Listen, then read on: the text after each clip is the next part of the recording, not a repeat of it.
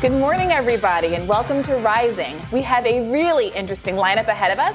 Robbie, what's in the show? Well, we're going to hear from our panelists reacting to Biden's remarks about the Buffalo shooting, and then Julia Manchester and Kelly Meyer will break down some of the Pennsylvania primary election results, other election results we had last night. Then we'll discuss why Biden is sending troops back to Somalia with a special guest.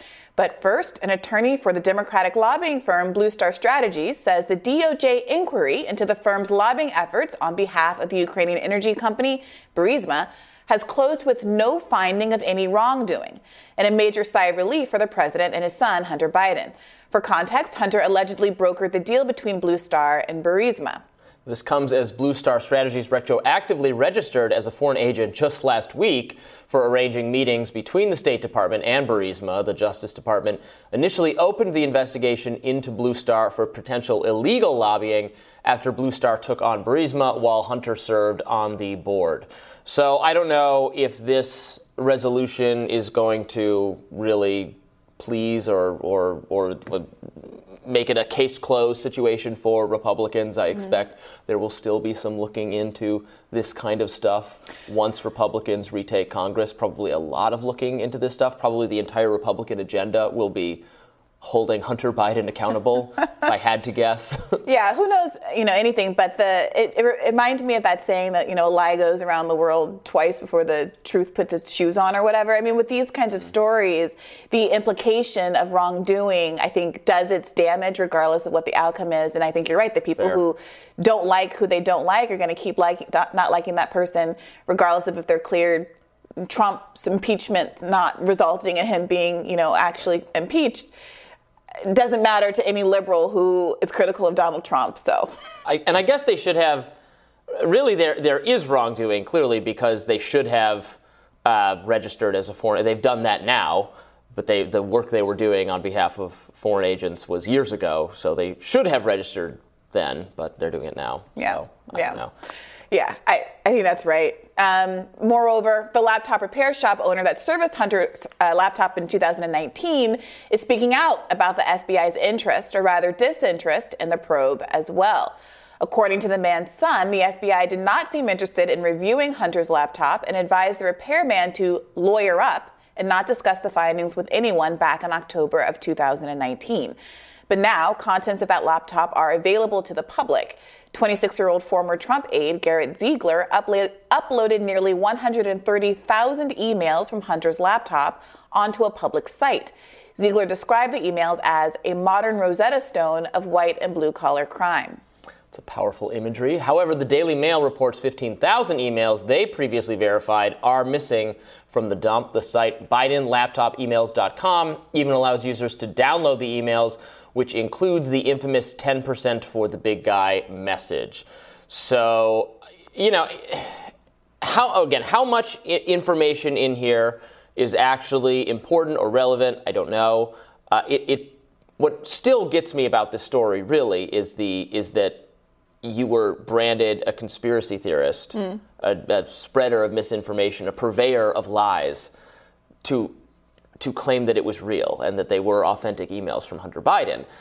That was something you couldn't say on Facebook, you couldn't say on Twitter. The mainstream media, again, accused you of being all those things if you said it. That went on for some time, and now we all know it's real. The guy exists. The laptop repairman is real. Yeah. He's putting out a book. I guess the theory was that he was fake or he didn't exist and Russians had made it up, which never made any sense at all. Like, if there's a guy with a laptop, it's like Russians don't hire actors to portray like repair shop like that didn't make any sense. So the idea that like very serious-minded journalists and content moderators say, it can't be real. Like, but the guy is real, so how could it not be real? And that was my moment of when I was trying to understand. I'm like, okay, absolutely, Rudy Giuliani, shady character. Russians interested in this, that could be so. But if there's actually a laptop and there's actually a guy, like that's not going to be a Russian situation. I think the implication was that because it might benefit Russia's interests, that it was like fruit from the poisonous tree. Like we shouldn't trust the information just because it may benefit someone who Democrats as a whole were oppositional to in that electoral context. However, this is the same thing that emerged. I've told this story before. Early on in the Bernie campaign, somebody called and asked me, a reporter was asking me about how I felt that there was all this Russian disinformation going on that was trying to target Black Americans and say America has these racial problems and the Democratic Party isn't doing anything about it. And I said, well, where's the lie? America has these racial problems and the Democratic Party isn't doing anything about it. The best way to combat that kind of disinformation is by addressing the needs of your populace. And in this case, it seems like it's very frustrating that not a single intrepid journalist had to even make their bones with trying to get to the bottom of the story, because everyone seemed to buy this logic that doing so would help the enemy in some bizarre way. It wasn't even a direct claim that this stuff is, I am Hunter Biden and I'm saying this isn't real. No, it was everyone just kind of went along with the idea that we can't even investigate what is going on here because doing so would be advantageous to Russia. And that is an incredibly dangerous place to be in. The way Russian lobbying or misinformation or collusion or interference is described in the media is something akin to hypnotism. It's like they're hypnotizing people into voting for the wrong candidates. Yeah. That there's no reason Black Democrats would be dissatisfied with Hillary Clinton or Joe Biden on their own and not vote for that. They have to be confused by like looking into the spirally eye or something, whatever it's the rotating like black and white swirl that causes you to, and then your eyes go, oh. That's how they describe it happening. And it's just not any of these pathetic efforts on Facebook, these like weird Facebook groups or weird accounts. Like if it was that easy to change people's minds or to get people to vote, they obviously weren't that invested in a Hillary Clinton presidency. Right. And isn't that her wrongdoing? Isn't that the campaign's wrongdoing? No, Robbie. It was her turn. She cannot be. Right. She cannot. She can only be failed. She does not fail. We fail her, or whoever the mainstream Democratic Party is, which is why the level of investment in Russia collusion interference from the media and the Democratic Party is very unhealthy for them, because it allows them not to see the kind of flaws in their messaging. Especially their messaging. Sometimes it's not even their policy. I don't like their policies. Republicans don't like their policies. But a lot of voters who I think do like their policies hate their messaging because it's insane. Right. They refuse to acknowledge that there's a such thing as legitimate criticism of their approach to anything. I have always been a believer. Look, again, I was not rooting for Hillary Clinton. I was a Bernie supporter back in 2016.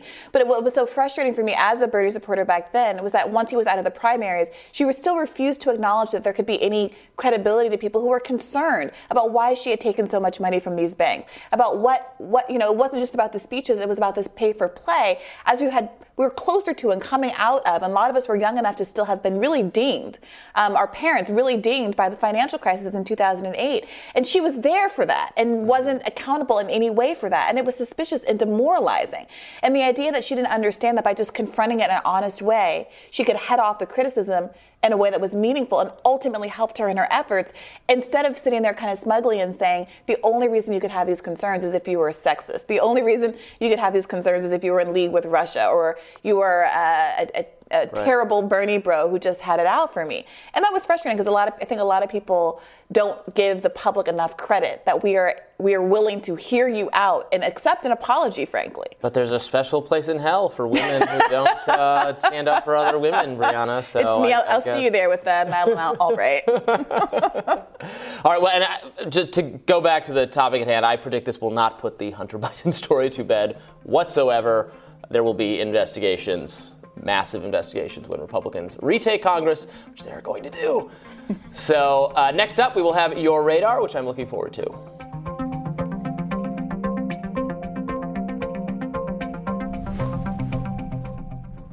Brianna, what's on your radar? Well, of course, as you all know by now, 10 people were murdered in a grocery store in Buffalo, New York, by a self-described white supremacist who specifically sought out a predominantly black community and traveled 200 miles to kill black people. Among those killed were Roberta Drury, age 32, who loved Whitney Houston, Ruth Whitfield, 86, a devoted grandmother, Celestine Chaney, 65, a breast cancer survivor, and Andre McNeil, 53, who was at the supermarket picking up a cake for his 3-year-old son.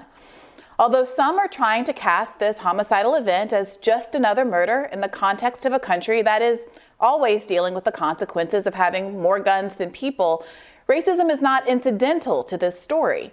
In a lengthy document left by the killer, he explicitly lamented that because white populations on average have lower birth rates, that white people are making up a smaller and smaller proportion of the global and national population. To him, this is a problem. And his solution? To kill black people with a gun on which he had written, "Here's your reparations." As you've likely heard by now, the idea that white Americans are threatened by demographic changes is known as the Great Replacement theory. It's a narrative that first gained traction on explicitly white supremacist websites before being mainstreamed by conservative commentators. In the wake of the Buffalo Massacre, Tucker Carlson has come under scrutiny as perhaps the most high-profile purveyor of this narrative. He, of course, does not advocate for physical violence against non-white populations or anyone. In fact, Tucker Carlson is fastidiously race-neutral in his language, frequently adopting the famous colorblind quote from Martin Luther King, and stressing that his interest is in protecting American culture and the American way of life. In fact, Fox News just tweeted this out on Monday. So what does Carlson say that has some liberals accusing him of culpability? Let's take a listen.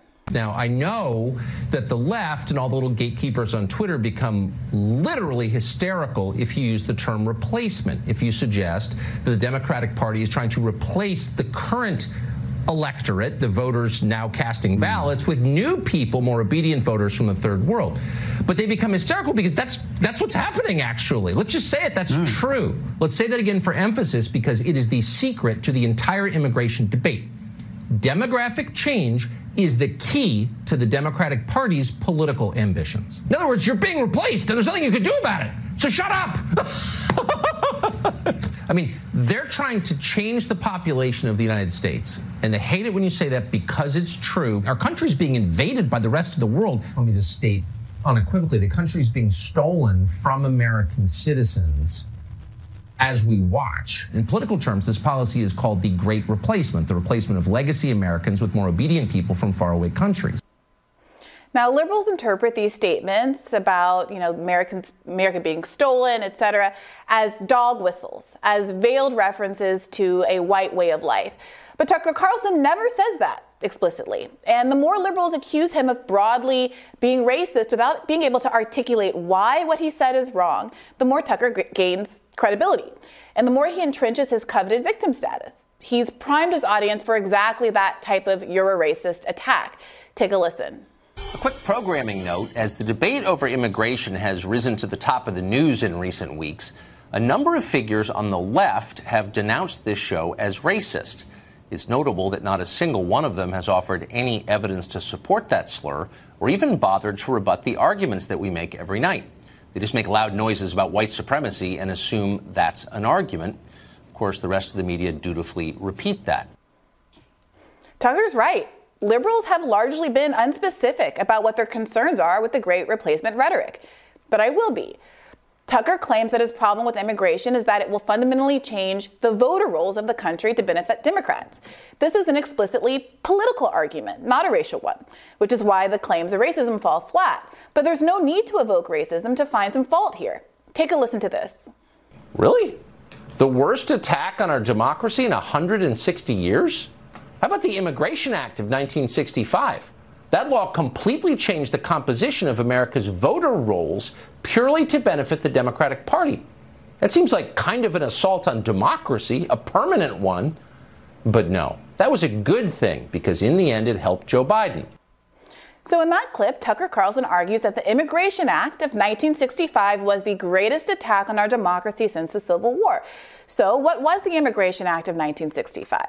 Well, it eliminated the national origins quota system.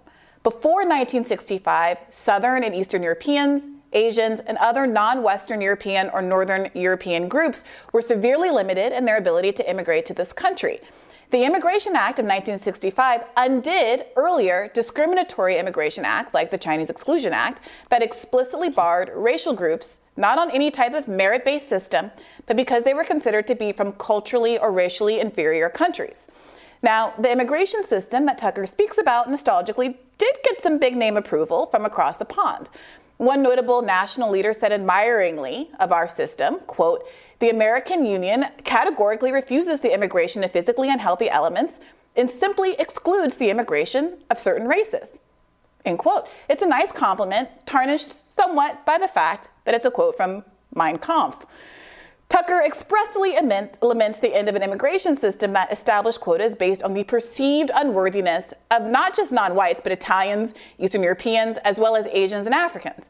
Now, Italians and other European groups were considered white prior to the 20th century, but if you think their inclusion on this list makes the list not racist, that's perfectly fine. But it is reflective of a bias that has nothing to do with American ideals, whether these groups share American values or whether they make good citizens. And that's what Tucker says he cares about, the rights of American citizens and the preservation of an American way of life. In the earlier clip, he complained that Democrats were replacing old voters with new voters on the voter rolls. But I'm a little confused about that because all voters are American. Definitionally, only Americans can vote. So we have to ask what makes the new Americans inferior in his eyes to the old Americans. Why are legacy Americans more equal than non-legacy Americans? What makes someone who has worked hard and struggled through America's difficult immigration process, who has learned the presidents and state capitals and answers to questions that most native-born Americans probably can't answer, less worthy of participating in the society than someone whose family came in, let's say, the great immigration wave of the early 20th century? What is it about their character that makes them a bad fit? Now, Tucker is right about something. The Democrats have hoped that changing demographics will inure to their political benefit. Pundits like Steve Phillips, author of Brown is the New White, How the Demographic Revolution Has Created a New American Majority, have traipsed the political circuit for years making this argument. And I hate it. In my view, people like Phillips are part of the rot at the center of the Democratic Party. They are responsible in significant part for its failures and are culpable in part for the rise of replacement theory. In a 2018 article at The Intercept, I criticized Phillips for arguing that America's growing non-white population is key to the Democratic Party's success, and that, quote, Democrats should not waste money appealing to white swing voters. The Democratic Party is useless today in part because it's been following Phillips's advice. For years now, the party has completely abandoned any effort to persuade voters of any race to pass the policies they actually want, or even to speak with them with a modicum of respect. Part of the reason is that advisors like Phillips, a senior advisor at top liberal think tank Center for American Progress, believe that white votes are a deplorable lost cause. And non-white voters, they think, will inevitably vote for Democrats, no matter how much the Democratic Party abuses them. Remember when Joe Biden told black voters in 2020 that if they didn't vote for him, they ain't black? That was just a Democrat saying out loud what so many of them believe, that non-white votes belong to them. They don't need to be earned. But they were wrong. As I wrote back then, though much is made of the browning of America, the country is still 70% white. And electoral strategies that are wholly dismissive of that population set themselves at an unnecessary disadvantage. America's browning is largely attributed to the fact that Hispanics constitute the largest growing ethnic group in the country. But a majority of Hispanics identify as white, and 1/3 continue to support Donald Trump. The irony is that Phillips's theory hasn't borne out. Democrats have so totally abandoned the working class, voters of all colors, that growing numbers of non-whites are looking for alternatives. Among Congress members, Republicans are the more vocal anti-interventionists right now. Marjorie Taylor Greene is out here outflanking squad members on the absurdity of giving aid to Ukraine while American babies starve. And Latinos are an important part of the Republican base.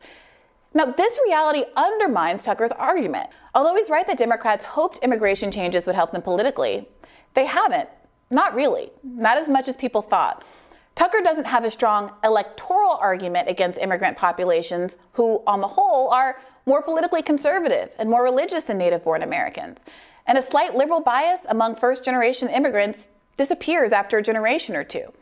They're ripe for Republican picking. And without the electoral case against immigration, I think it's fair to ask a hypothetical, as Tucker often does. What could be motivating him to see immigration as such an existential threat? Whose existence is really imperiled right now? The white American lifespan is declining right now for the first time in American history. The opioid pandemic is a scourge made worse by the COVID pandemic and the lack of universal health care. Wages haven't kept up with inflation, and both corporate parties are aligned against raising the minimum wage. even though we haven't had a minimum wage raise for the longest period in American history, and even though Americans have never worked harder for less. When Carlson focuses his ire on corruption by elites, he's right on the nose. But the fact that he fully understands that it's elite capture that's causing so many Americans to hurt right now makes it difficult for me to understand how he thinks that a relatively small and powerless immigrant group deserves as much focus as the billionaires stalling our wages, poisoning our baby food, and ruining the country. And focusing on small, powerless individuals rather than big corporations in control is dangerous, literally. We need to be clear about what people like the Buffalo shooter are talking about when he talks about the Great Replacement. They're not just talking about the natural immigration and population trends that have existed since the first immigrants walked out of East Africa. To replace something is to put something new in the place of something old. It implies the old thing is gotten rid of, not simply added to. The threat suggested by Great Replacement isn't just low white birth rates or average immigration rates. It's something more pernicious, something akin to white genocide. And in fact, the Buffalo murderer describes the declining birth rate as, quote, mass genocide. And genocide is defined as the deliberate killing of a large number of people from a particular nation or ethnic group with the aim of destroying that nation or group. That's not what immigrants do. That's what the Buffalo shooter did. He hunted down black people so they could be replaced with so-called legacy Americans, a term I find kind of funny given that few communities have as deep historical roots in America as black Americans. After all, the Atlantic slave trade was abolished in 1808, meaning that the American descendants of slaves arrived here sometime before then. We predate the huge wave of European immigrants that arrived in this country between 1880 and 1920. 20 million immigrants arrived during those 40 years, nearly double the number of Africans forcibly enslaved and sold into bondage in the Americas over the span of 400 years. At this country's founding, black Americans constituted 20% of the population and comprised 16.5% after the Civil War. But that didn't last long. By 1920, at the end of the great wave of European immigration, the original racial fabric of this country had changed. The legacy Americans, black Americans, had largely been replaced. Now, I'm not sincerely arguing for a black version of replacement theory. I'm drawing this historical analogy to make a point. The idea that rapidly changing demographics can politically disadvantage a population is nothing new, nor is the idea that some white Americans are so threatened by changing demographics that they feel empowered to murder blacks, Jews, Latinos, Asians, and Native Americans. Elites in this country have always understood that the best way to distract the public from their looting of wages and public wealth is to pit people against each other, to divide them up by their differences. Mainstream news pundits on both Fox and MSNBC would like to use racial strife as a deflection from core economic issues that hurt working people of all ethnic and national origins. That's why it's less important to focus on whether Tucker can be blamed for what happened in Buffalo and focus more on why there has been a proliferation of hateful rhetoric that makes working Americans see other powerless Americans as the source of their troubles. So much so that some folks resort to murder. We can't let this discourse replace important conversations about how we make this country live up to its ideals for all Americans together.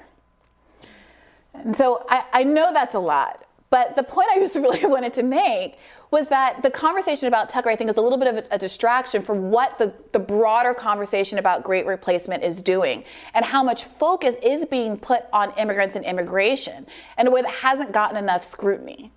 Yeah, I think the best way to stop the right from talking about the Great Replacement theory is just to point out what several of the things you pointed out in this radar, which is that it is not true that bringing in a lot of immigrant voters necessarily harms the GOP. As you pointed out, a lot of Hispanic voters, actually, especially second generation, end up having conservative views. The Republican Party is recasting itself as a party for working class people, not just for white working class people, but for working class people. And it is gaining regard among a lot of categories of workers and ethnic groups. And Trump did really well in southern Texas, in Florida with specific immigrant groups. the most hostile people to the GOP agenda are affluent white people in this country. So legacy Americans. Right. So that's true. And Tucker knows that because he rails against a lot of the college campus type people, some of the people I criticize a lot. So I think that's there are many knocks against the Great Replacement theory, but I think that should be the one that hopefully would persuade the GOP that it can win with immigrants. It's doing it. It's doing it. Well, I think immigration is always just going to be a hot button political topic. So I don't know if there's any getting rid of it, if there's any getting rid of railing against it. One group is going to rail against it, or the other group is going to, because they view it as being used as a way, not to use the term great replacement, but certainly they see it as a threat, as a political threat, saying, well, the other political party is trying to import in people that are aligned with them. And I think that argument is as old as time. I don't think that is new to Tucker Carlson or new to the climate that we're in right now politically. And if it weren't immigration, it would be something else. And it is other things, right? I mean, we're seeing constantly this pointing the finger, as you mentioned, Brianna, not focusing on the real issues that are causing the strife in middle-class America, the stuff that's actually harming the ability to buy homes and go on family vacations once a year, the good, to live the American dream, the stuff that's attacking that, we're not focusing on that at all. Instead, we're doing a lot of finger pointing, and it's immigrants or it's going to be woke liberals and trying to get rid of police officers, or it's going to be, the critical race theory, or it's Nazis and everybody's a right winger. There's always some sort of finger pointing and blaming, and most of it is unproductive. But I don't think we're going to get rid of the immigration debate in this country. I think it's just a debate that's been as old as time, and it's been around forever, and I don't see it going anywhere anytime soon, unfortunately. Yeah, liberals talk about their own version of great replacement theory, so they don't have to talk about the real issues, and Republicans are happy to talk about these kind of culture wars to not have to talk about the real issues. And I'd love for everyone just to wake up and not be so seduced by it. Thank you guys both for your engagement there. But next up, Project Veritas is out with a new leaked video of a Twitter executive spilling the tea, this time with a direct hit against Elon Musk. Stick around for that.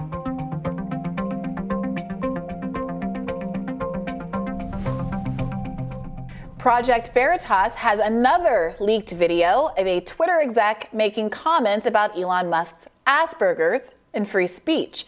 Let's listen. Well, right now we don't make profit, so it's going to say ideology, which is what's led us to not being profitable. The rest of us who have been here believe in something that's good for the planet and not just to give people free speech. Because again, these people really do believe in what we're doing. These are the policies we've put in place for misinformation or mislabeling media or whatever. Yeah. Why do you think this should be taken down? Yeah. Those are the questions they're going to ask him.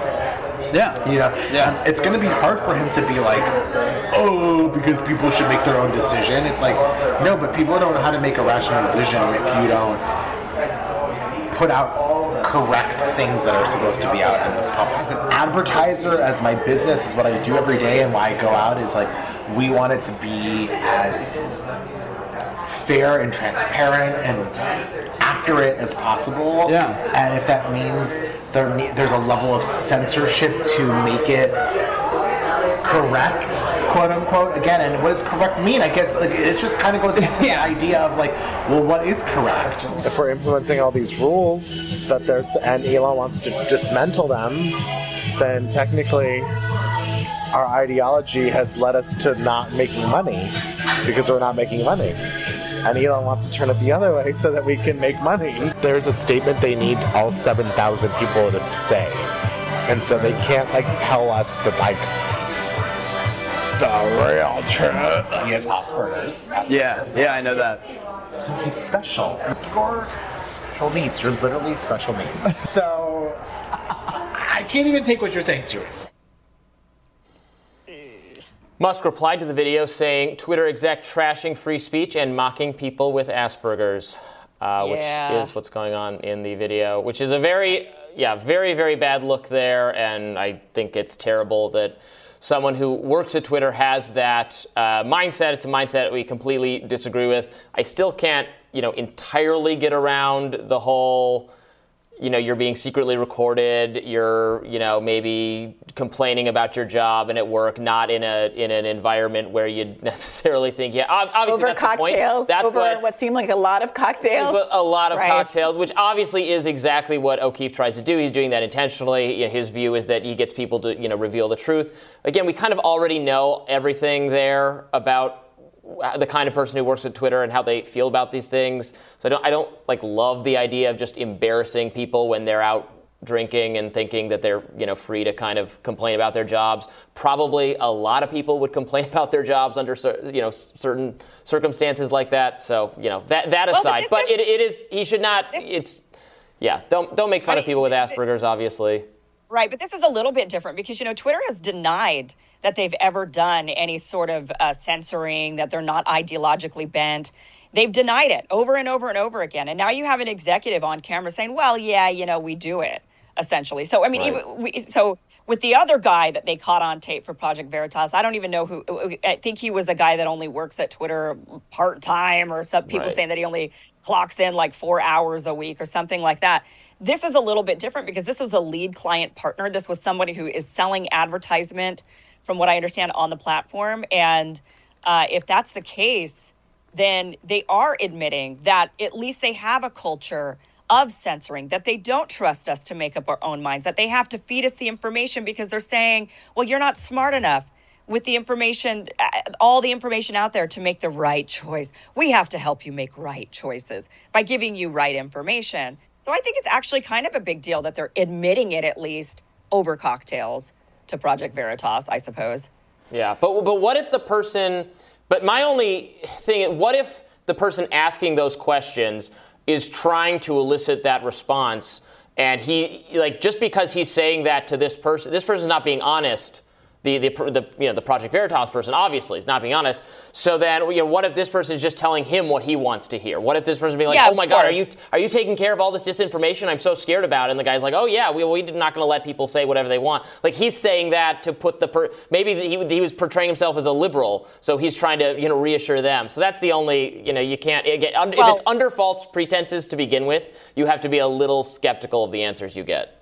Except that we have a lot of other verifiable, facts and information and just experiences that make us believe what he's saying is true. Well, right. I basically think we already have confirmation that they do that without even. Well, what is the argument here actually for what we think the standard should be at Twitter? Is it that it should be a wild, wild west where there's absolutely no content moderation whatsoever? No, I don't think anybody really thinks that there should be no content moderation. Even Elon Musk doesn't think that, right? I don't think anybody really believes that there should be no content moderation whatsoever on any platform. I think everybody agrees that illegal, harmful acts, if it's illegal, for example, it shouldn't be on the platform. Twitter, though, is actually pretty relaxed. I mean, they allow pornography, fairly explicit pornography on their platform. I guess you could choose to see it or not, or however they do their filter on that. But I don't think people are advocating for, whenever there's this free speech discussion, that's where it always tends to go. People always say, well, you can't be a free speech absolutist. Although, that's why certainly you can. Well, that's you're right, why Brianna. I'm just trying to pin down that, it doesn't sound nice when the guy is like, well, we can't just give everybody free speech. And I understand that it's in this broader cultural context. But if we just stop kind of talking in a way that's reactive to what that guy says and say affirmatively what we hope to happen on the platform, even Elon Musk has said, well, of course, there has to be content moderation guidelines. So what does that look like? I think that's a harder task than most people will admit, and why we're exactly in this conversation. Because at some point, somebody has to decide. And it doesn't have to be the First Amendment, as you're pointing out. Free speech is what the government is allowed to stop you from saying is that's a different bar than what a private company's right. And the issue I think with Twitter has been the lack of transparency, and with Facebook and a lot of these apps has been the lack of transparency, and the fact that yes, there are at times these political motives that we've talked about a lot in the last week that also hurt the left and the right. The people outside of the establishment get really dinged by these sorts of things. And so I do think that sometimes there can be an alarmist sort of reaction when people are like, well, of course there can't be free speech, when in fact that is not the part that's terrifying. We all understand that that's the baseline of any of these content moderation platforms. The question is, who decides and how do they decide, and can they do so in a transparent way? Right. Right. And we've had guests on the show trying to have their own social media platforms. There was he's a Trump advisor, Jason Miller, right? And he was, I forget which one he was involved with, and we put a couple questions. He said, yes, it's going to be a free speech site. Like, well, what about this? What about that? Well, not that. And there is, it's where the line is, it's sometimes not clear, or where the line ought to be drawn. People have different ideas, but I think that what I am excited about with Musk is that he seems to want to draw the line a little less soon, or allow more kinds of political conversation. I think that would be helpful. I think it's better to maybe say free ideas, a platform that's free for any idea, rather than just saying free speech, because I do think we get kind of caught up in the minutia of what that means exactly. Right. And then it's like, look, nobody's really advocating for absolute free speech, but certainly a freedom of exchange of ideas, that is what's missing. And that is what the Twitter executive is basically saying. Yeah, we don't want that, though, because if we give you the ability to exchange ideas freely, you're going to harm the planet. Is essentially because spamming messages are free speech, right? They're not illegal under the First Amendment. Elon Musk says he wants less of that on the platform, and I think that's absolutely fine. And it's good that you can make some content decisions that would not be ones the government could make to improve the user experience. The problem is many of the platforms have gone way too far and are policing beyond, preventing us from being able to think of all the issues we've had with YouTube, preventing us from having discussions that would be in the public interest that we ought to be able to have. So just reporting news. Can't even just report news. But Musk did tell the All In podcast on Monday that he plans to vote Republican in the upcoming elections, despite voting for Team Blue historically. He also stated that he considers himself a moderate. So. Another immigrant, replacing the native population, but actually having right-wing views, as it turns out. Yet more examples of that. All right, well, coming up, authorities have uncovered a trove of messages from the Buffalo shooting suspect, so we'll definitely discuss that with our rising panel.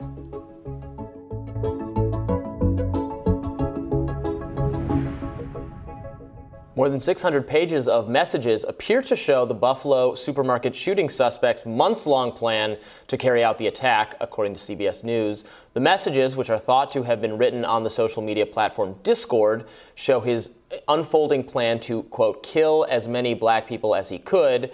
The messages began in November and contain racist and anti-Semitic words and language. Now, of the 13 people killed or wounded, 11 were black.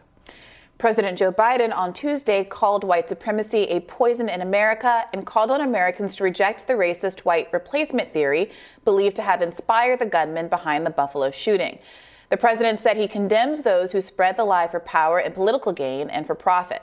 Let's watch some of that. So to the families, from your pain, may we find purpose to live life worthy of the loved ones you lost.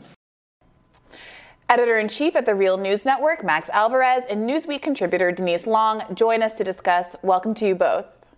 Good morning. Thanks, guys. All right, let's start with you, Denise. I was watching some of the coverage of Joe Biden's remarks, and one thing that was interesting to me was the gap between the really explicit racism of the manifesto, his, description of him attempting purposefully to seek out a black neighborhood and kill black people because he believes in white supremacy. He self-describes as a white supremacist. And then the language in the news, which kind of, use a lot of alleged white supremacist, alleged hate crime. Is this white supremacy still? It was hanging in the wings. And I'm not sure what a person has to do to get rid of some of those caveats. What have you made of some of this coverage?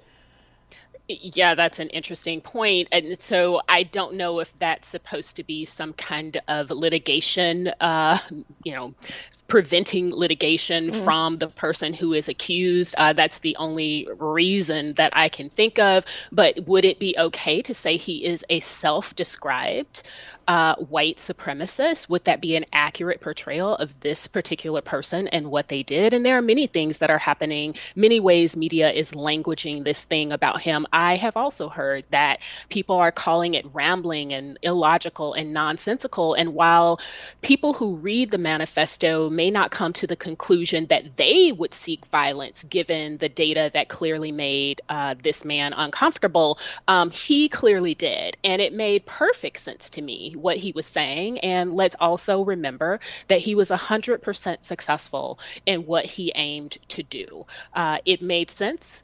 It worked for him. And the only thing that didn't work was him being able to go on after murdering many people in the grocery store to also murder people in the community. I mean, I guess it depends if you think that, by default, someone who goes and murders a bunch of people at a supermarket, that's a crazy thing to do. So regardless of what the underlying ideology is, and, he's someone who has clearly careened from one extremist ideology to another in the way that many of these kinds of shooters have sought out more extreme things in order to, kind of have some sort of meaning or a part of attachment to some group. What do you make of all this, Max?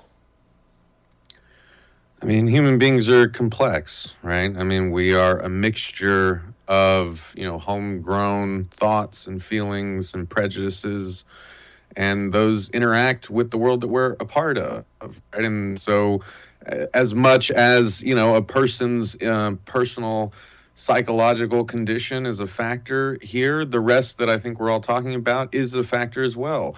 The kinds of influences that shape how you think, how you feel, the kinds of downwardly mobile social economic pressures, right, that continue to encourage people to think like this and to look for scapegoats for not being able to live the life that they feel they were promised or live up to the America they believed they were promised. I mean, it's complex, but I think, Bree and Denise are right. You don't have to read this whole manifesto, but if you read some of it, it's not, chicken scratch scrawled in blood on a wall. Like, it is a very kind of thought out, screed that identifies very clearly who this person thinks is the collective enemy, what the quote unquote solution is. And, that's exceedingly terrifying, which is ultimately, the goal of this action. And so I know we're going to talk more about this, but the one thing I kind of wanted to say, right, is that, like Denise said, the goal was achieved. This was an act of terrorism, and people are terrified, and people have been terrified. And I just wanted to express my deepest condolences and solidarity with everyone in Buffalo and beyond who is feeling terrorized right now, because, we recognize that, right? We can acknowledge it in each other's eyes when we pass each other on the street. I remember black colleagues and brown colleagues just looking at me and me looking back at them after 2019, the El Paso shooting, where another gunman walked into a Walmart, killed 23 people, targeting mainly Latinos. But Patrick Crusius was also citing the Great Replacement Theory. He also cited the Christchurch mosque shooting in New Zealand as a sort of inspiration for what he was doing. So whether it's a Walmart in El Paso, a Tops supermarket in Buffalo, or Dylan Roof shooting up the Emmanuel African Methodist Episcopal Church in Charleston, what I want to emphasize is that on top of being intellectually kind of sound, these people are f***ing cowards. They attack us in supermarkets. They attack us in our places of worship. They are weak, and they take that weakness out on people who have nothing to do with the kind of problems that they're talking about. And that should tell you something about how poisonous this really is. If you can look at someone going to pick up a birthday cake for his son's wedding, his son's birthday in Buffalo, and see them as somehow the enemy of all the social ills that we're living with, what kind of ideology is that? And anyone who supports that is also a coward. Yeah, that's really well said, Max. And I think in some ways the conversation about particular conservative media figures who have talked about the Great Replacement Theory has distracted from the prevalence of the Great Replacement Theory generally in the public.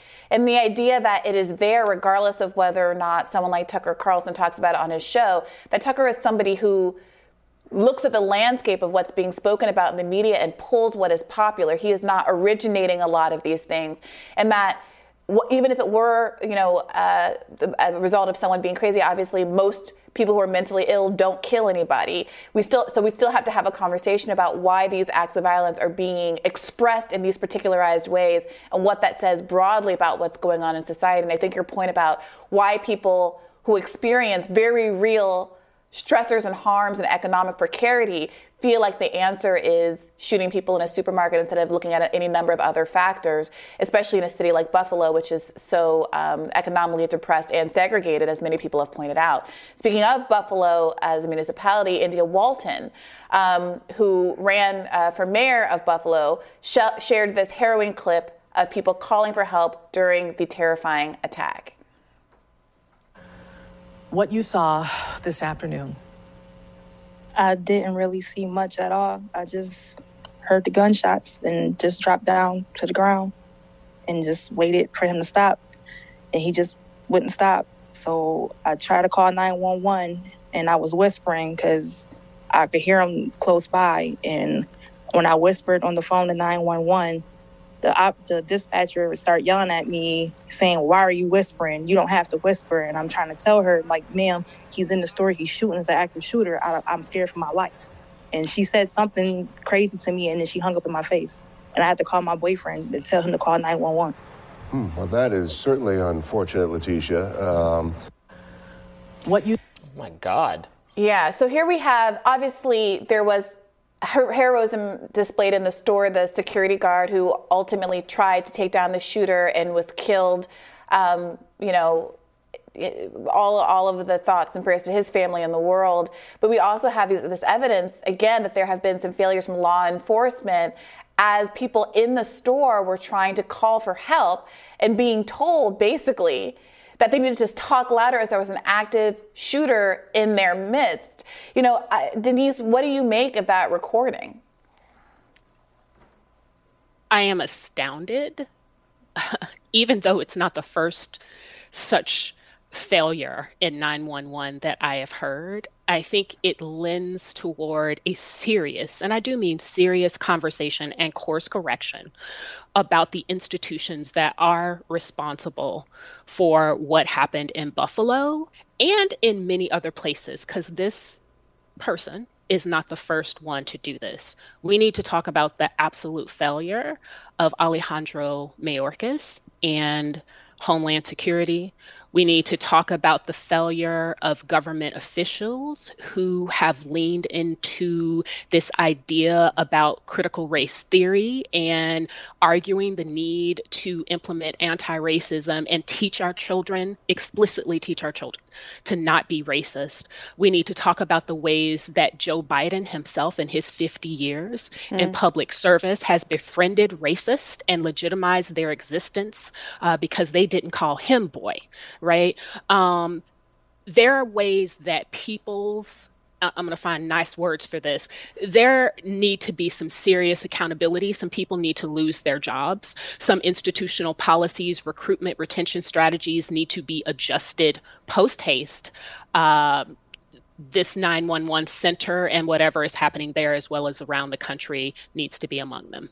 Yeah, absolutely. We talked about this a little bit yesterday, but I hate this trend of the political figure, Governor Kathy Hochul was talking about how this is all social media's fault. Well, this is a law enforcement failure. This guy was known to law enforcement, as is often the case, was the case with the Parkland shooter, where there was every failure. The FBI knew about that guy. They didn't do anything. They didn't do the right thing. Don't blame other people. And so listening to that 911 call, just really, really sickening. The callousness, the indifference of the people who are paid, who are by the taxpayers to protect us, to perform emergency service. Just that, it's really sickening. What's your reaction, Max? Basically that, it is incredibly sickening, and what's even more sickening, or not more sickening, equally sickening, right, is that I fear we're going to do what we always do. We're going to see this as somehow, like a failure that can be fixed by throwing more money at the damn police. Mm-hmm. They got plenty of police. We saw the Buffalo police in full force. Remember when the George Floyd protests were happening? They pushed over that poor old guy whose head split open. We know they got police, right? And so it makes me think of the systematized callousness that is the policing system in this country and how that connects to the broader kind of historical forces that have created this horrific situation that we're all living in. I look around me. I live in Baltimore, right? Baltimore is a city that spends more on police per capita than any city in the world. And this kind of crap happens every single day. It is not a bug. It is a feature of the system. This is a town that has been economically and policy-wise eviscerated for decades. It is losing population. There are whole segments of the population, poor, predominantly black, that are policed to all hell. And you have police officers on record and showing repeatedly by their actions that they look at the black citizens of this town like the shooter in Buffalo looks at them, as invaders, as animals, as mongrels to be controlled, to be funneled in to a prison industrial complex that takes them out of society. This is something that we live with every day, and it is something that is, multiple people are responsible for this, to your point, Robbie. And that includes, Joe Biden and the Democrats. That includes the Republicans, not just them. But I wanted to kind of end on that point, because remember when Joe Biden, to Denise's point, he's multiple times kind of longingly talked about the days when you could sit down and have lunch with segregationist legislators and still have that sort of civility. What was happening while y'all were sitting at that table having lunch? People were being lynched at the same time that you were trying to coddle the most reactionary elements in your colleagues and saying, we can sit down, we can compromise here, and people are getting shot up. Stop compromising with this. Stamp it out. Force everyone in elected office to actually take a stand against this, and because this is not going to stop. And Biden, one thing Biden said that was right is that this is a poison, and that poison runs deep in the veins of America. I grew up with proto versions of this, hearing from right-wing talk radio that what the Democrats wanted to do was open the borders, flood the country with illegal immigrants who were going to have anchor babies, who were going to then build an indomitable voting bloc for the Democratic Party. Like, that is batshit stuff, but it was very much mainstreamed, and there are a lot of current legislators who believe that. So this isn't going to go away just by taking Trump off Twitter, by ramping up, censorship on social media. It's not going to help by throwing money at the police. That poison runs deep, and to Denise's point, we need to take a long, hard look at where it comes from and actually be serious about ridding ourselves of it. Otherwise, this terror will persist. Yeah. So, Denise, we want to give you the last word. I do think, now I agree that the theory is insane. It's not even turning out to be true necessarily that bringing in immigrants is some massive coup for the Democratic Party, because immigrants are not a unitary voting bloc. Actually, many immigrants are religious, and plenty of them like Trump. Trump has done well with specific immigrant groups. So it doesn't make sense. There was a lot of, I think, almost gloating or gleeful sort of in the Obama era about how we're going to have more immigration and the Democratic Party is going to be unstoppable now, that gave some rise to this fear that, again, I don't think is true. It has not turned out that way at all. But we'll give you the last word, Denise. So there are some elements of truth to this that we need to acknowledge as well. The reality is that the white population globally has been increasing for generations, right? The white population in the United States has been increasing. More white people are dying than are decreasing. Thank you. Mm-hmm. Thank you for that. Decreasing. More white folks are dying than are being born. We do have an immigration control issue in the United States of America. Democrats and Republicans are responsible for not enforcing immigration laws.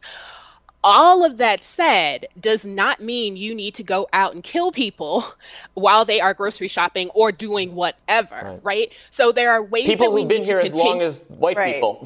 He's shooting black people who've been in this country as long as white people.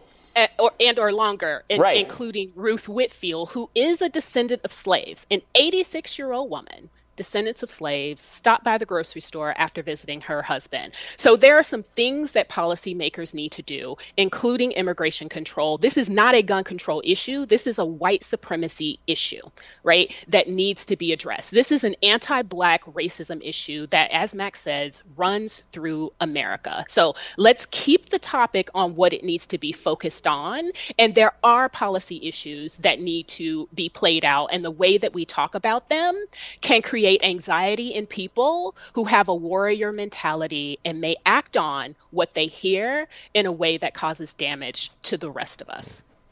Max and Denise, thank you so much for joining us to talk about this really difficult and obviously horrifying subject. Thanks so much. Thank you for the time. We'll be back with more Rising right after this.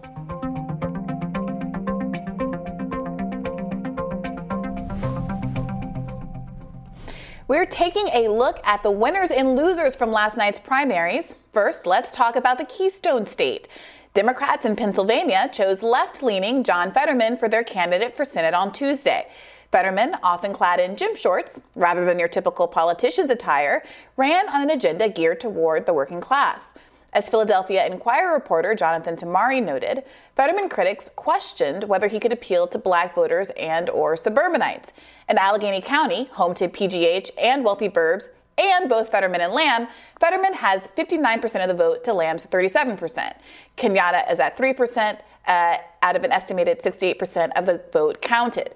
Fetterman suffered a stroke just before the election, but appears to be recovering fine, though it is not yet known when he will return to the campaign trail. Meanwhile, for Republicans, the race is still too close to call, with Dr. Oz, who is endorsed by former President Trump, and David McCormick going into overtime. Here to help us break down the results is Washington, D.C. correspondent for News Nation, Kelly Meyer, and political reporter for The Hill, Julia Manchester. Welcome to you both. Thank you.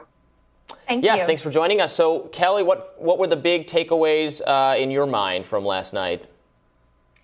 Well, it was a busy night, a long night, and still not over yet. You know, we saw this neck and neck race with David McCormick and Dr. Mehmet Oz.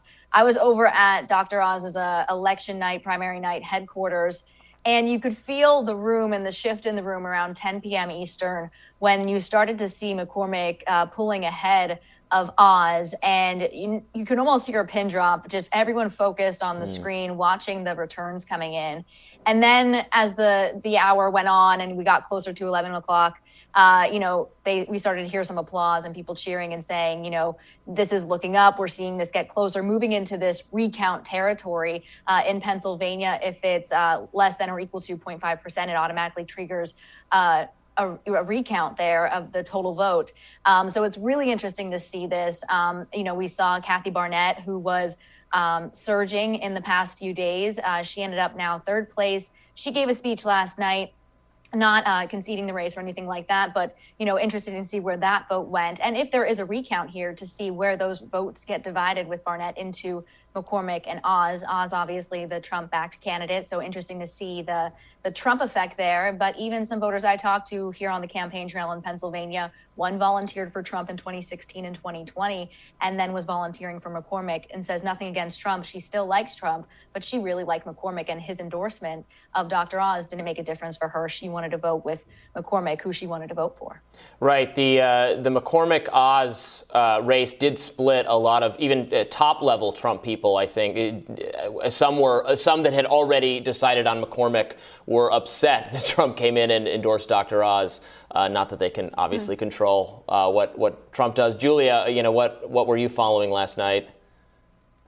I think from my perspective and kind of looking at it from a 30,000-foot view angle, this Trump's endorsement really on the GOP side. I think there's a lot of questions as to how strong it was in Pennsylvania. Look, I think we saw President Trump come into that race expecting really to pull Dr. Oz over the finish line. And even if Dr. Oz does end up winning this primary, it's not going to be by a lot. I mean, it seems like we're headed towards a runoff. 0.3, 0.2 percentage points are separating him and David McCormick. So I think that race raises a lot of questions for the Trump brand. And I will add this: Pennsylvania is a closed primary, meaning that only Republican voters, can vote in that primary, and Democratic voters can vote in that respective primary. So you're only hearing really from the party's grassroots. And if Trump's endorsement wasn't enough to really sway a big majority of the party's grassroots,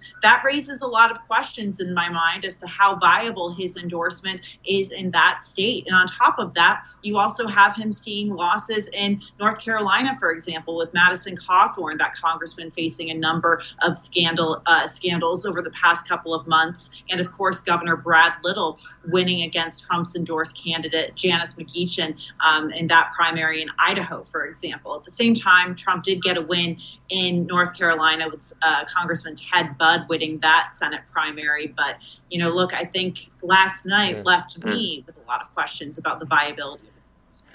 Well, Jay, there were a lot of progressive wins last night. As we mentioned, John Fetterman won big despite there already being some prognostications about whether or not his progressivism is going to hurt him in the general election.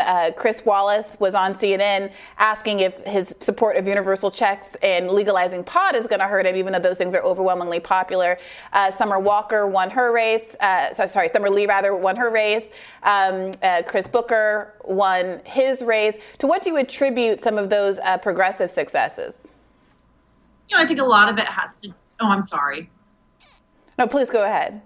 I think a lot of it has to do with that grassroots organizing for progressives. I think they really stepped it up this cycle. Look, last cycle in 2021 and for example, the Buffalo mayoral race or in Virginia, we saw progressives not performing as well as I think a lot of people could have expected them to, especially in some of these mayoral races that took place last year. But, I would say that in Oregon, for example, Kurt Schrader being ousted by Jamie McLeod Skinner in Oregon's 5th district, that was a huge win for progressives and a major loss for the establishment. Also, I would say even more so maybe than Pennsylvania. In Pennsylvania, I think John Fetterman, yes, I think his progressive credentials, that could potentially be attributed to his win, but he's also a lieutenant governor. He's won statewide election before. He's a well-known commodity in that state. So, look, good night for progressives going forward, but it'll be interesting to see if they can keep up that momentum, for example, going into some of these primary runoffs in Texas next week, for example.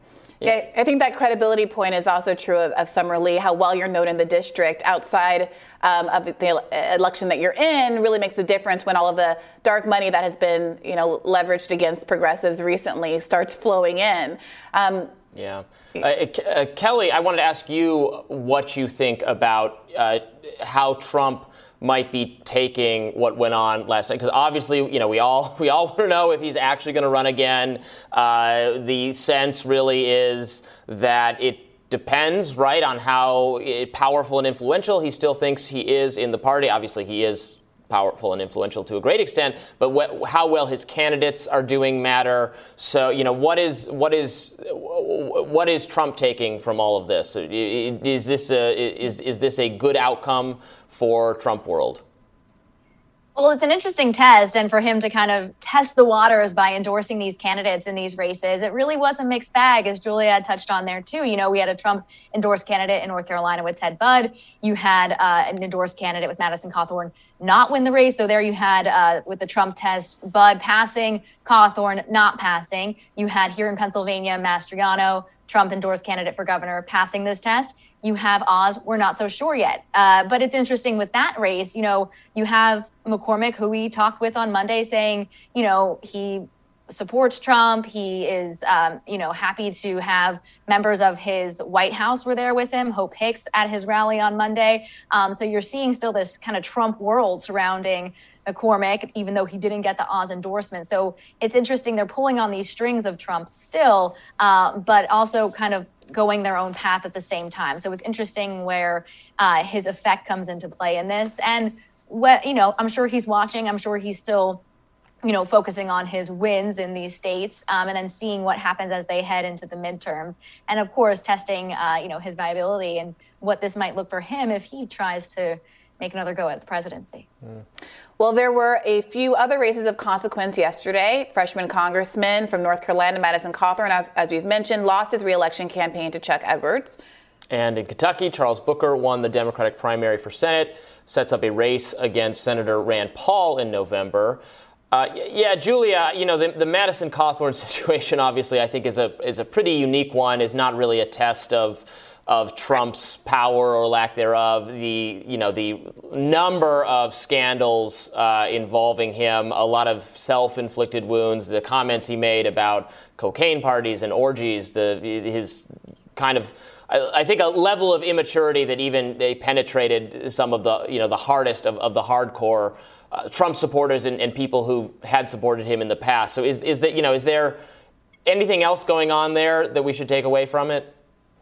I think that's an absolutely fair point to say that Madison Cawthorn was obviously facing a very different and unique situation compared to other Trump-backed candidates. I will say that Trump still endorsed him, and I think there could have been the hope on Trump's part to potentially pull him over the finish line. That obviously didn't happen. I think a lot of Republicans this morning are breathing a bit of a sigh of relief, though. Madison Cawthorn was a huge headache, especially to Republicans on the Hill, especially to Minority Leader Kevin McCarthy. Those of us that, run around the Capitol asking members questions all day, Republicans want to be asked about inflation, crime, and the border. Well, instead, they were asked about what was Madison Cawthorn getting into next. They don't want to talk about that. So that's why you saw Senator Thom Tillis putting so much money behind his primary challenger, Chuck Edwards. But, still a bit of a break between Trump and the rest of the GOP establishment on the Hill in endorsing Cawthorn. I think it shows that Trump's endorsement maybe wasn't that strong enough to have him overcome those difficulties he was facing as a result of those scandals. But I think most people who would have endorsed Madison Cawthorn would have had the same. Yeah. And Kelly, what do you think is the difference between Ohio and Pennsylvania? Because the Josh Mandel, J.D. Vance race where Trump endorses J.D. Vance and he was behind, and then you can look in the polling, it seems like he got a really sizable bump from that, put him into, he kind of cleanly won that race. But in the Pennsylvania race, it did not do it. Maybe it helped Dr. Oz. It did not do enough to give him the clean win that J.D. Vance got. Is there some difference there that we're missing? Well, it's interesting because people compare Ohio and Pennsylvania a lot. There are a lot of similarities, but I will say, being from Pennsylvania and talking with voters here this week on the campaign trail, I will say they just voted how they felt. Like we were saying with that one example, who was a Trump supporter, still is a Trump supporter, but still voted for McCormick. So for folks here in Pennsylvania, I would say it's hard to predict how they might vote. And as Julie mentioned too, we only heard from those that are registered Republican and Democrat. We don't know for the independent votes how they're going to sway. That could completely change. And we also still don't know how this race is going to go. I am still in Pennsylvania, as you can tell, in my hotel room. We are going to continue our coverage here for Next Door News Nation, through the day, waiting to see if we may hear if someone pulls ahead or if this is going to move, into recount territory. And, we don't know yet if Trump's effect here worked, if that endorsement worked for Oz. But I will just say that we are seeing these voters vote with who they like, despite who endorsed them or what they may say. They are going with them for whatever personal reasons they have, what they're dealing with in their community, what issues matter to them. I think that's what stands out here for Pennsylvanians. Well, a similar issue has been emerging in the Democratic Party, where so many progressive candidates have found themselves under more attack from the establishment than they have a lot of their conservative opponents. Charles Booker's race is interesting for progressives to watch because the last time he ran in 2020 against Amy McGrath, many people in the establishment said that they had to support Amy because Kentucky would never go for a progressive populist, that they needed to support someone who was barely left of the Republican Party herself, but who had these kind of trappings of having served in the military, et cetera, that people thought were going to help her play in the state. And of course, she was not successful. What are we reading into this matchup between Booker and Paul coming up this fall? I'll put that to you, Julia. Yeah, look, I think it's going to certainly be exciting to watch. It'll be interesting to see the grassroots efforts that are put behind Booker from progressives in Kentucky. I think it will be an uphill climb for Booker, like it is for any Democrat running in a statewide race in Kentucky. It's a red-leaning state. So we'll have to see, where that populist energy goes, if it can transform into something bigger come November. But it's interesting that you make that point about Charles Booker and his primary against Amy McGrath a couple of years ago, because it sort of reminds me of Fetterman right now. He was running, not saying him and Booker are similar. I mean, they're progressives, but there's obviously some differences there. But, this is once again a progressive candidate who last election cycle was really pushed aside by the Democratic establishment and the DSCC in favor of someone who eventually ended up losing to Pat Toomey in that in that Senate race in Pennsylvania. So, I think it'll be interesting to see how this plays out in Kentucky. We saw an establishment favorite lose last time. Is it enough to have a populist progressive in that state go up against a very controversial libertarian lawmaker? I would say we'll have to see. Kelly and Julia, thank you so much for joining us. Thank you. Thank you. And we'll be back with more Rising right after this. The New York Times is reporting that back in May, President Biden secretly signed an order authorizing the military to redeploy special forces to Somalia. This is in efforts to target al-Shabaab leaders in the country. The move reverses former President Trump's decision to withdraw there. And this comes as the country's new president, Hassan Mohamud, welcomed Biden's decision to send troops in order to deal with the terrorism group. But some question that the U.S. government is pulling the strings for their own gain. The former president of Somalia had rejected a U.S. oil and gas deal back in February to protect the country's resources. Some are now pointing to the new president as an arm of the U.S. that will enable the transfer of these resources. Political anthropologist at UC Irvine and contributing editor to Africa is a Country, Samar Musa Al-Balushi, joins us to discuss. Welcome to the show. Hi, it's good to be with you. So I think what most people are going to want to help us understand is what motivated the withdrawal and what now is the reason that's been given for why we're getting back involved. Great. So I think the first place that it's important to start is the question of how we got here, right? And to recall that the U.S. never formally declared war on Somalia. It was under the Bush administration that the U.S. began to develop concerns about the situation on the ground, and it was at that time that the U.S. backed an Ethiopian-led military operation invasion of the country that toppled the government. So it's been over 15 years now that the U.S. has been involved and yet never formally declared war. As far as the recent developments are concerned, the reason Trump withdrew was ostensibly to downplay the U.S. involvement in Somalia. And I think it's important to recall here that the decision to withdraw was actually more of a symbolic one, a symbolic gesture rather than anything else, because the troops were effectively sent to neighboring countries like Ethiopia and Kenya. And from there, they have continued to commute to work, as the military likes to call it. They have been flying in regularly into Somalia to conduct the very trainings that the Biden administration now says it's going to continue.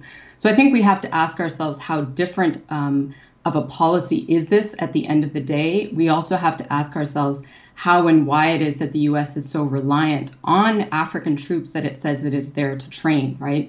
So the U.S. never explicitly wanted to deploy U.S. troops to the front lines. That has been a very clear policy of consistently of all administrations. And instead, it is putting African troops on the front lines, knowing that Americans are likely not to care if those troops die or if they actually engage in war crimes themselves. So why then, if the posture of the conflict is still the same, would Biden choose to get rid of, not take advantage of the plausible deniability of the commuting setup and go ahead and fully put troops back into the country? So the reason is precisely because the U.S. troops are not going to be the ones on the front lines, right? So they don't need to worry about accountability for crimes that the U.S. troops themselves might commit. And effectively, this is why, as I was saying, there's not that much difference whether they're commuting in or whether they're permanently based there, because at the end of the day, it's not U.S. troops that are standing on the front lines.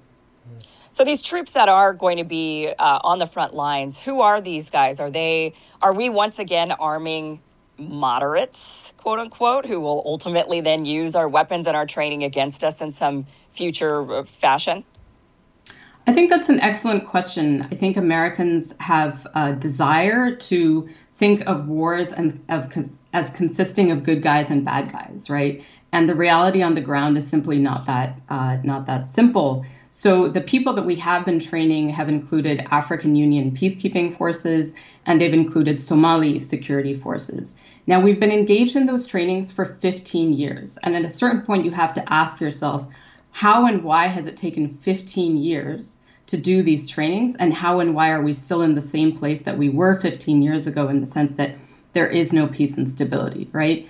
Now, when you look more closely at what has transpired, many of the troops have defected. Many of the troops sell their arms on the black market because sometimes they simply don't get paid. And many of those troops develop loyalties with other entities that makes it a far more gray area situation than we would like to believe, from here in the United States. Right, and you're absolutely right. And it's not even, it's by Americans, thinking, well, it's a good versus evil situation. It's the government, it's the experts, the so-called experts responsible for these policies who act that way, even though time and time again we see it's not the case. And Biden, did chart a very different course in Afghanistan, but now we have this involvement in Ukraine, we have this involvement elsewhere, and is there a sense that we use these proxy battles, that we have other people and we're behind them and we're moving them and motivating them, but we're having them fight our battles for us because there is no appetite among the American people for actual direct confrontation involving American forces? That's absolutely right. We've been relying on proxies, and what the U.S. government, again, over consistent administrations has done is enact laws and procedures that make it possible for us to rely on proxies, right? So it makes it possible for us to direct funds. It makes it possible for us to go and do the trainings. And most Americans have no idea that 22,000 African peacekeeping troops have been on the ground for the last 15 years. That's a lot of troops. And that's a number that would generate interest if it were American troops, right? But because they're African, it simply doesn't. It's incredibly rare that we even hear about the role that they're playing. It's rare that we hear about their own deaths. It's impossible to get figures about their deaths. And that's another element that's super important here, and that is how hard it is for journalists to actually enter into Somalia, to do the coverage, to get us the information that we need for Americans, right, to be making decisions when we go to the polls about this war that was never declared on a country that has been suffering now for 15 years. Can you tell us why? Sorry, why are we there in Somalia fighting al-Shabaab? I mean, what makes Somalia different from, let's say, Nigeria, where there's Boko Haram?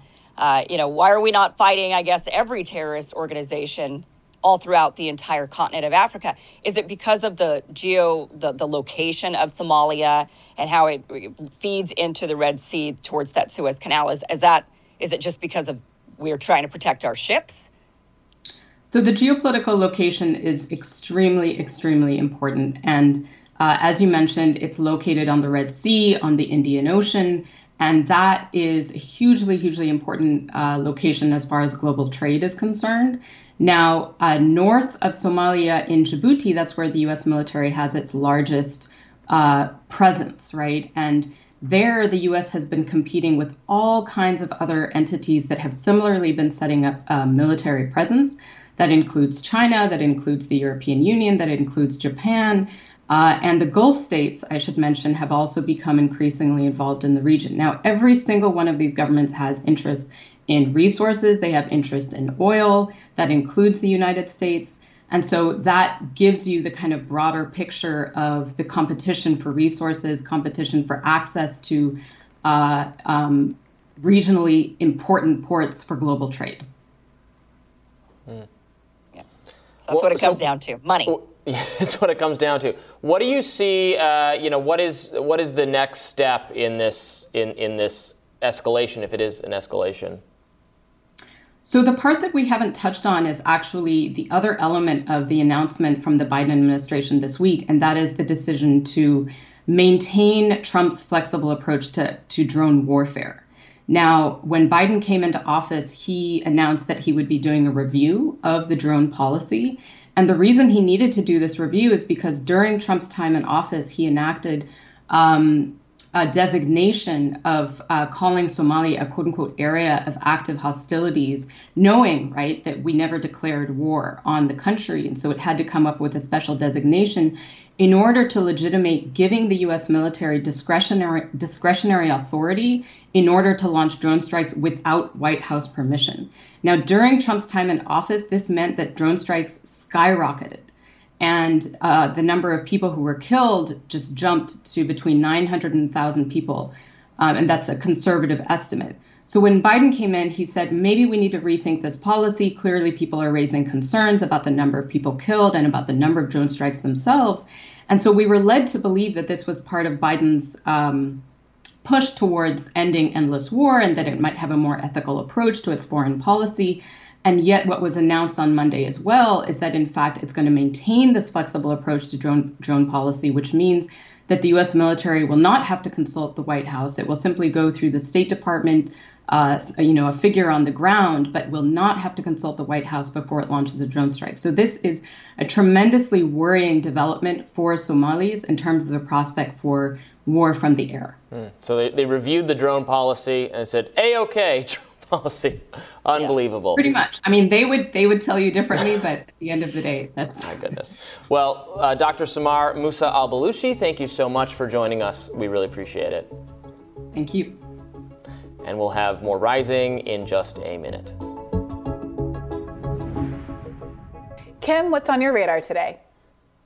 Well, back in January, there were numerous reports put out by outlets such as Bloomberg News and DW reporting that repeated booster doses of the COVID-19 vaccine could weaken the immune system. This news came after European regulators warned repeated COVID-19 doses could have the opposite effect of what was intended.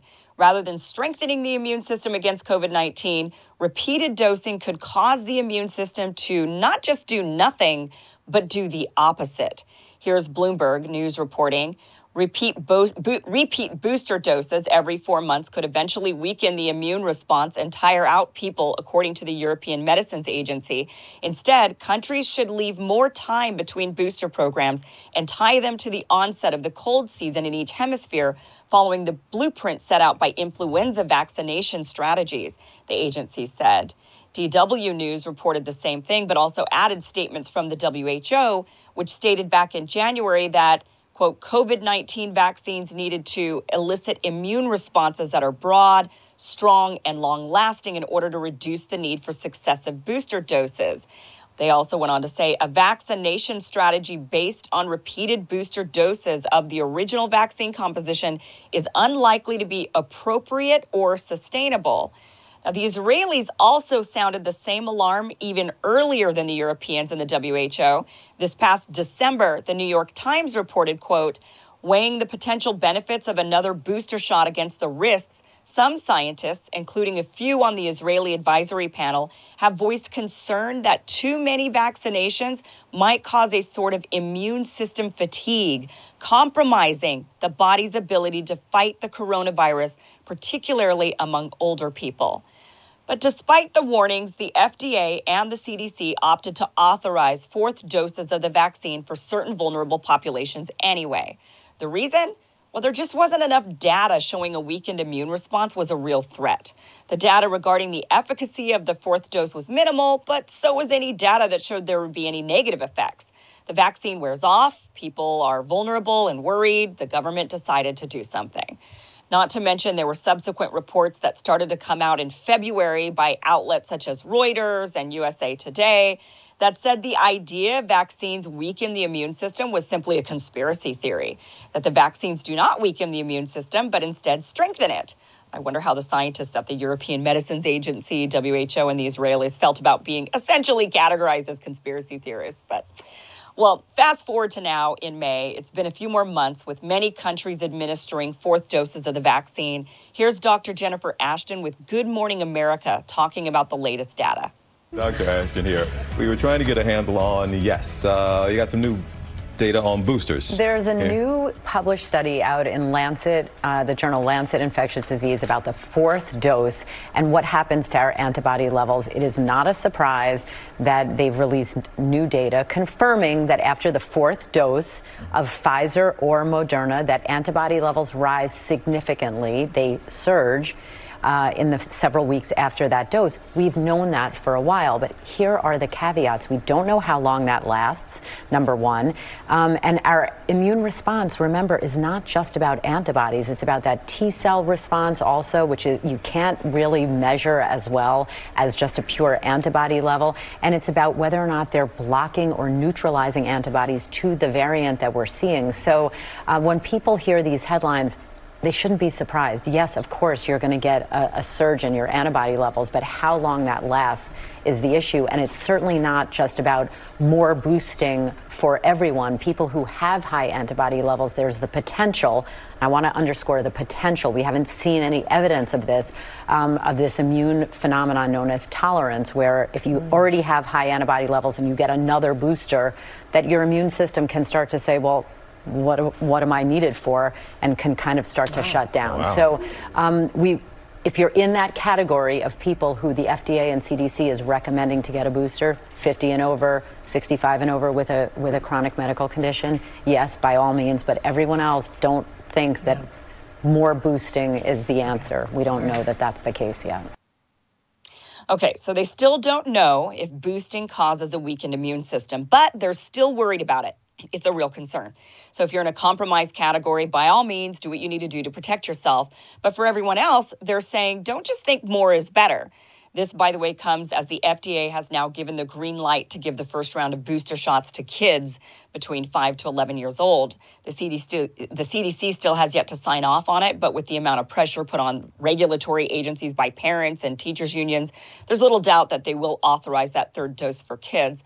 So even though there's little data still out there, there is some, and I want to show it to you. So Walgreens keeps excellent records of who is catching COVID. They break down their tests into several categories: people who are unvaccinated, people who have had one dose, people who've had both doses of the vaccine within the past 5 months, people who've had both doses of the vaccine over 5 months ago, those who've had one booster within 5 months, and then those who had one booster over 5 months ago. And they don't have any data on those who've had the second booster dose, but we can see a pattern from the data that we do have. So let's take a look here. So this graph shows us the percentage of tests that have come back positive in each category.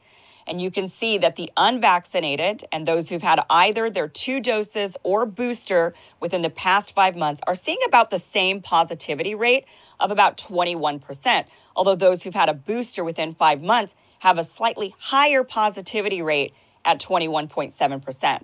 Now, people who had one dose of the vaccine have a positivity rate of 26%. People who had 2 doses over 5 months ago have a positivity rate of 31.2%. And people who had 3 doses over 5 months ago have a positivity rate of 32.6%. Now, this graph shows the proportion of tests in each category and the percentage in each category that came back positive. So just this kind of just lets you look at it, the same sort of data, but from a different angle. You can see that the unvaccinated made up 23.9% of the total tests, but only 18.5% of the positive tests, whereas the triple vaccinated over 5 months ago made up 30% of the tests, but 36.1% of the positive results. Now, what this doesn't show us is how severe the illnesses are. So even if you're more likely to catch COVID after the vaccine or booster wears off, What is unknown is whether or not it's severe. It matters a lot less if you're extra vulnerable to catching the virus if it presents like a cold, for example. And it matters a lot more if a weakened immune system also means having a tough time fighting off the disease. This part is the unknown at this point, but I imagine more data will come out soon enough. So, Bree and Robbie, I also want to mention that I did post on my Twitter account. There's more data besides just Walgreens. There's data that's come out from Chicago showing the same pattern. They don't break it down exactly the same way. They just have unvaccinated versus vaccinated. And vaccinated are seeing much higher rates of infection than the unvaccinated. Seattle, King County also has the same sort of data broken down. They do it by age group. It's really interesting to see that data where it actually shows that the older you get, if you're unvaccinated, you seem to be more likely to catch COVID.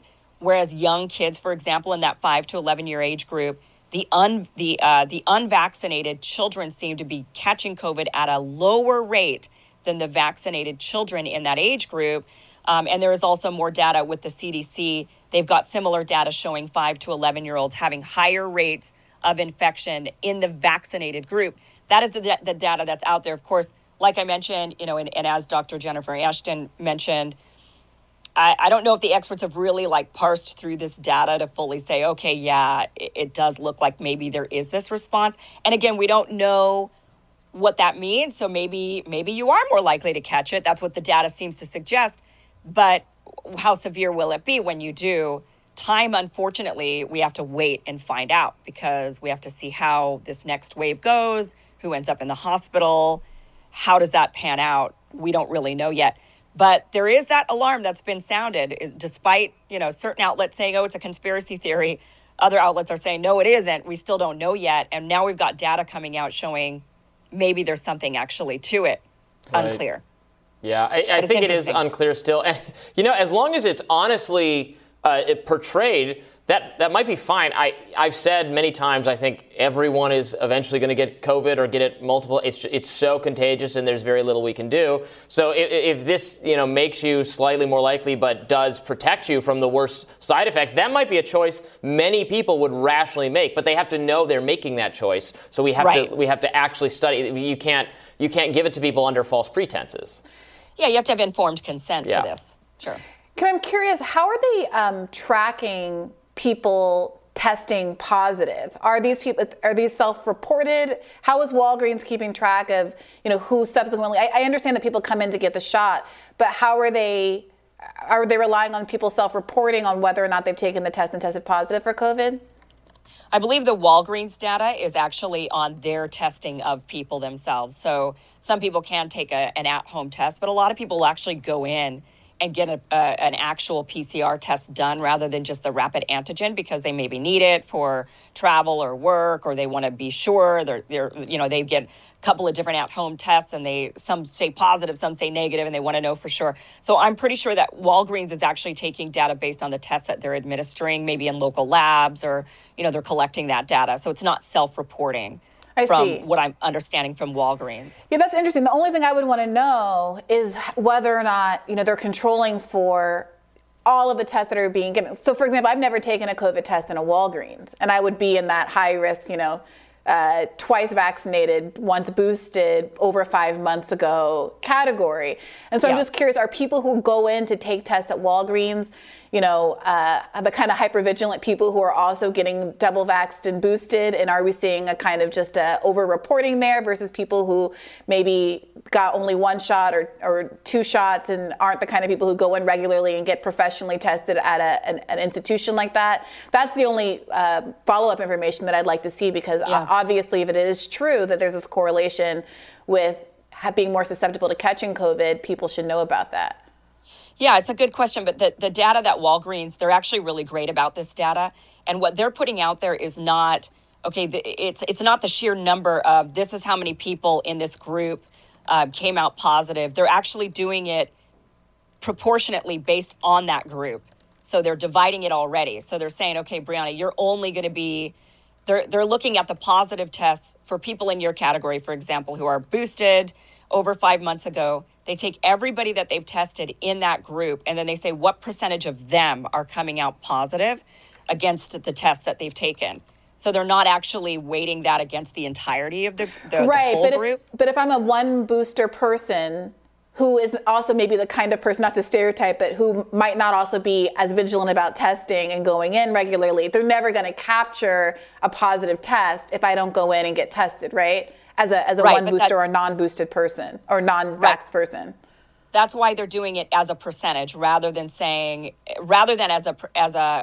having a difficult time explaining this, but rather than as a whole percentage of the whole group, because you're right, like more people might go in who are more vigilant. That's what you're saying, right? So they would maybe be more likely to go in. So there's a higher proportion of them taking the test. Yeah. Walgreens is saying it doesn't matter the way they did the math, is that they're taking the sample size that is existing for each group already divided out. And then they're saying what percentage. So they're saying 23% of the total tests were unvaccinated people, but only 18% of the total tests came back positive in that particular group. Whereas the boosted group, there was only 26% that came in the total testing group to be tested, but they came out as a whopping 30% of the positive tests. So they're doing it proportionately rather than, because that is the big criticism that people made in the beginning about other data, is that, well, you're looking at, obviously if there's more people vaccinated, then a higher proportion of them are going to come out, positive, testing positive for COVID. Walgreens already controlled for that in the way that they broke down the demographics. So it shows, it's already controlled for that, basically. Yeah. Very interesting. Well, thanks for sharing that with us, Kim, and we'll be back with more Rising in just a minute.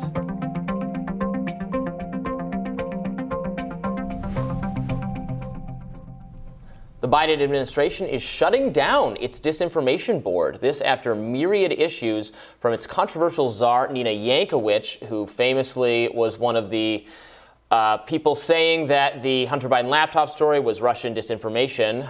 Probably not a good viewpoint for the person who's going to police disinformation to hold.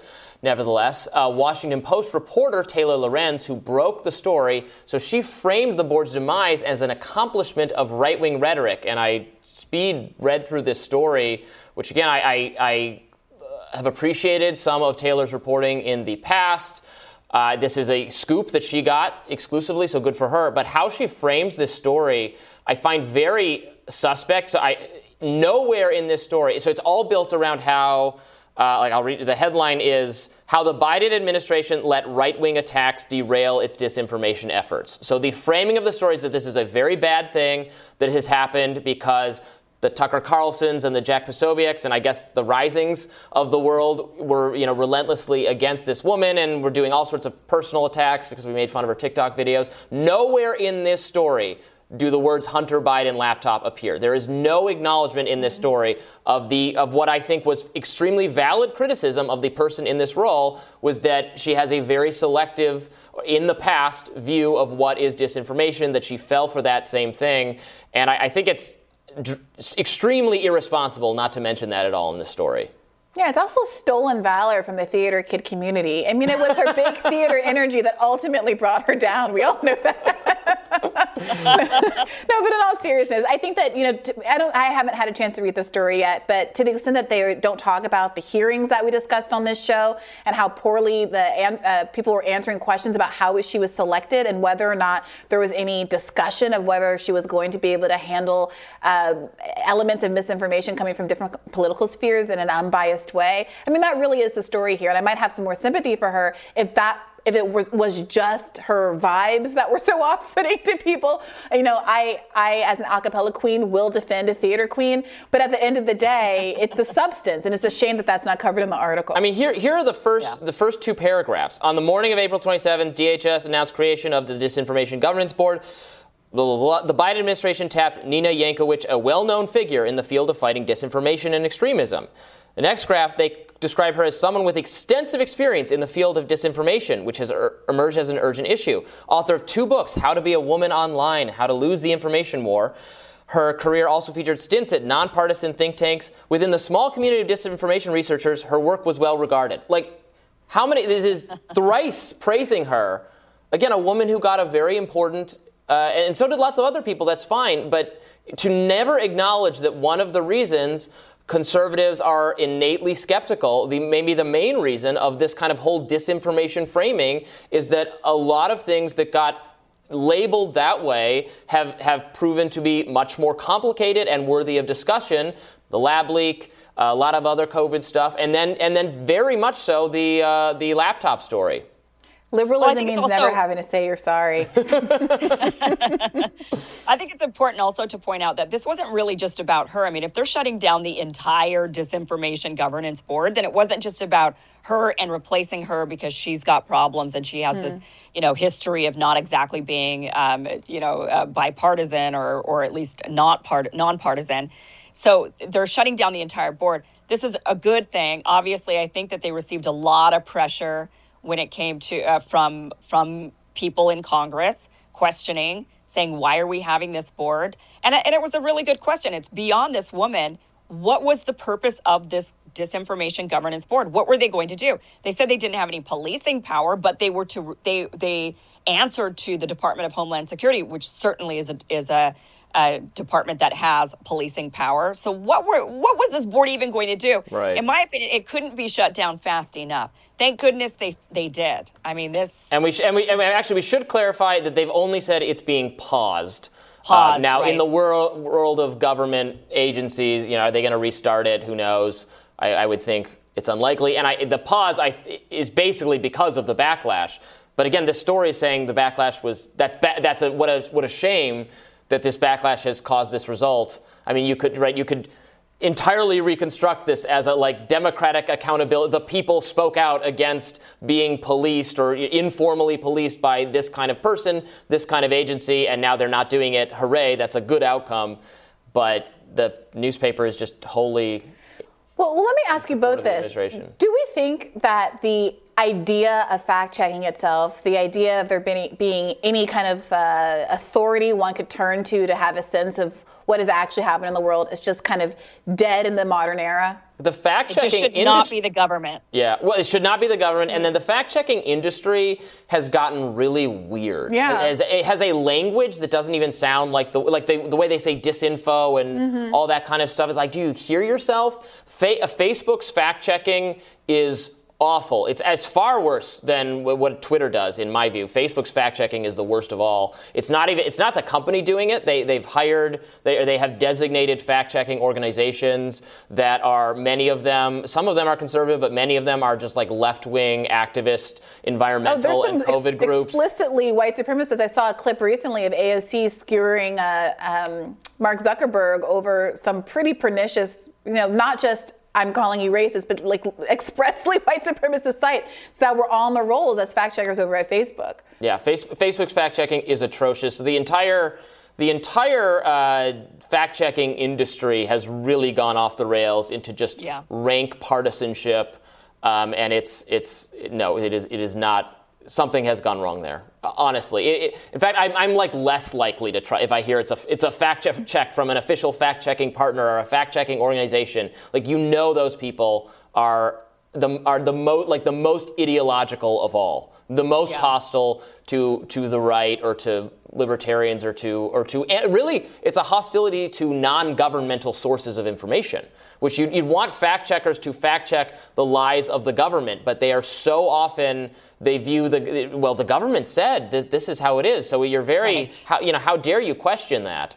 Yeah, and you see that a lot. Part of it is the failure of and the collapse of the journalism industry, where there are no more independent journalists and localities that people have a relationship to and know and love in their local paper, and who are doing that kind of independent reporting that serves their community. And another part of it, I think, Robbie, you're right, the same way that so many newspapers just print police reports without interrogating that bias, they print statements from press secretaries and administrations as though that's just the factual truth. Right. Jen Psaki was able to get up there on the podium so many times and just say, well, we don't think that we have the authority to cancel student debt, until they FOIA'd a memo showing that they very well know that they have the authority to cancel student debt, right? And reporters on the whole never really pushed back against those kinds of flat and easily debunkable claims. So we are in a real crisis, and I'm not sure what to do about it, especially with journalism going the way it does and so few resources going to the kind of independent reporting that's really necessary.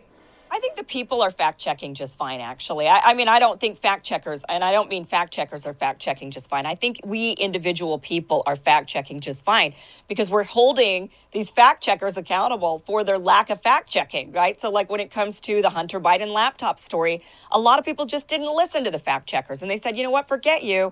I'll make up my own mind. I'll listen to the facts myself. So I think the people can be trusted to fact check each and every story on their own, like we always have since the beginning of time, even when our crazy uncle lies to us and tells us tall tales. So it's like, now, are we going to be living in an era where you can't tell a kid, when I was in school back in the day and I used to have to walk up hills both ways for newspapers, for shoes, and making up all kinds of stories without the kids saying to you, false. No, you are misinformation. You are leading me tall tales. And part of the issue is the fact checkers, so many journalists today are in such echo chambers of like-minded people, radically like-minded people. At least on our show, not to toot our own horn, like we have some different ideological perspectives, so we can, not exactly fact check each other, but challenge each other, or press each other to consider different arguments, or at least understand what the other side says. And that is not something that happens in mainstream or progressive media, or to some extent not in conservative media as well. They're kind of serving a fact-checking role, but there's not a lot of internal debate. Those kinds of debates, which were very common in the media, only happening here on Rising. Little plug for us. So tomorrow we will be speaking, by the way, speaking of terrible fact-checkers, Facebook is censoring homemade baby formula recipes that are being shared by users on the site. Going to look at that. It's pretty alarming example of exactly what I was just talking about. And a new survey shows America's public schools lost at least 1.2 million students since 2020, with no signs of a rebound. We'll discuss that tomorrow. Be sure to like, share, and subscribe so you never miss an episode. Also, be sure to follow us wherever you listen to podcasts. You can check us out. Thank you guys so much for joining us. We will see you tomorrow. Bye-bye. See you tomorrow. Bye-bye.